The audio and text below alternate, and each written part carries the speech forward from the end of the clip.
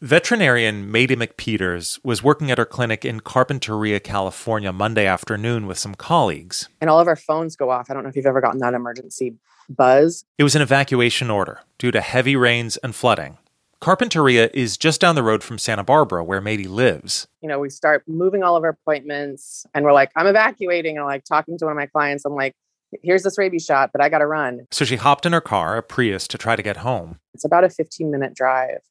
And it just got to be zero visibility. She got off the freeway. Completely hydroplaned coming off of it. And she turned down a street in one of the flatter areas of Santa Barbara. I'm in my little Prius. The water's coming up, and I fear it's coming over my wheel well. So I'm afraid I'm going to completely flood my car. So she found a small high spot, pulled over, and left her car. Still in my scrubs. And I just started walking home. Mady took some videos as she walked.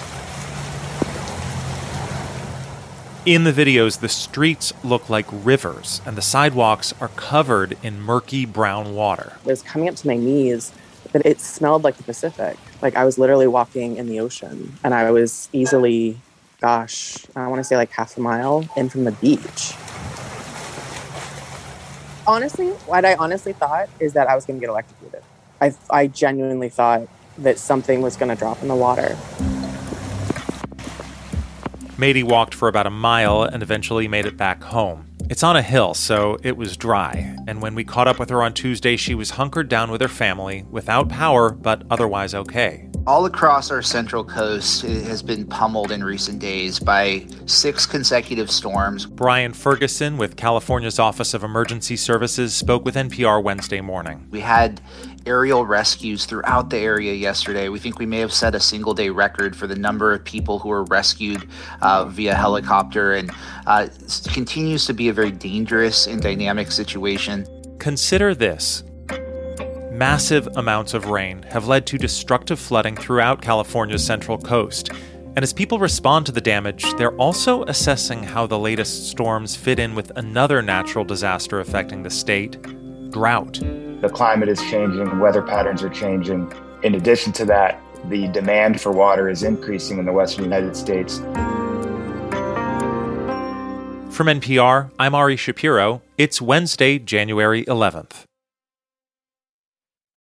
Support for NPR and the following message come from Capital One, the 2023 lead sponsor of NPR Music. Capital One, with the Capital One Quicksilver Card. Details at CapitalOne.com. What's in your wallet? Credit approval required. Capital One Bank, USA, N.A. It's Consider This from NPR. The downpour in California has been so extreme over the past few days that the death toll has begun to rival those of other disasters. We've had over 17 fatalities, which would already have made this in wildfire terms one of the top 5 deadliest incidents we've had in the history of our state. That's Brian Ferguson again with California's Office of Emergency Services. Unfortunately, we do anticipate that number will rise in the coming days. There are people missing, but this is an event that's impacted the whole of the state, from Humboldt up by the Oregon border all the way to San Diego and Orange County in the south. More than 100,000 homes have lost power in the state this week. And while Ferguson told NPR on Wednesday morning that the rain has paused for the time being, more could be coming. 2 large storms massing in the Pacific that we're watching very closely.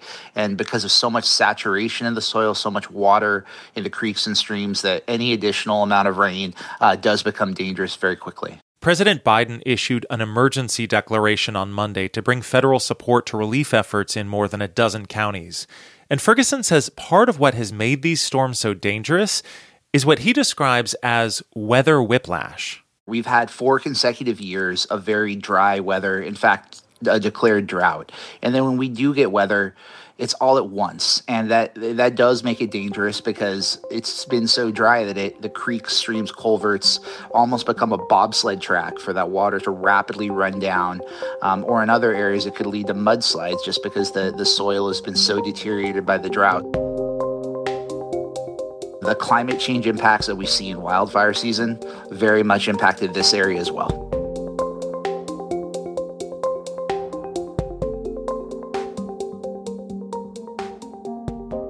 As most Californians were sheltering from the storms this week, a research team from the National Oceanic and Atmospheric Administration was flying right into one.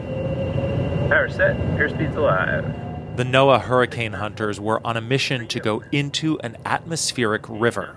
It's a literal river of moisture in the sky, a storm that stretches hundreds of miles. From 45,000 feet, the team released special instruments called dropsondes. They look like burritos with parachutes, and they collect vital data about the storm. 3, 2, 1, mark. Release on now. The flight can be a bumpy ride for the crew, but the info they gather is helping improve storm forecasts, especially flood alerts. Good temperature, good pressure, good humidity, wind direction, and wind speed. And it's not just about wet weather. These missions are also helping California deal with dry conditions, too.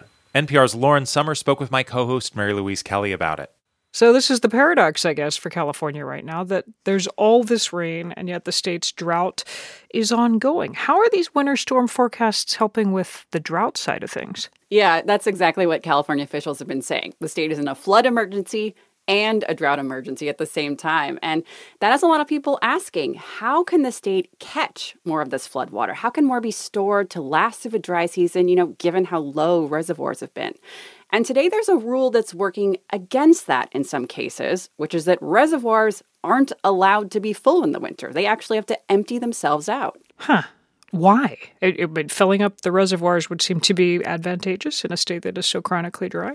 It would be. But reservoirs actually have another job in the winter, too, which is to catch the runoff from storms so that it doesn't flood cities and towns downstream.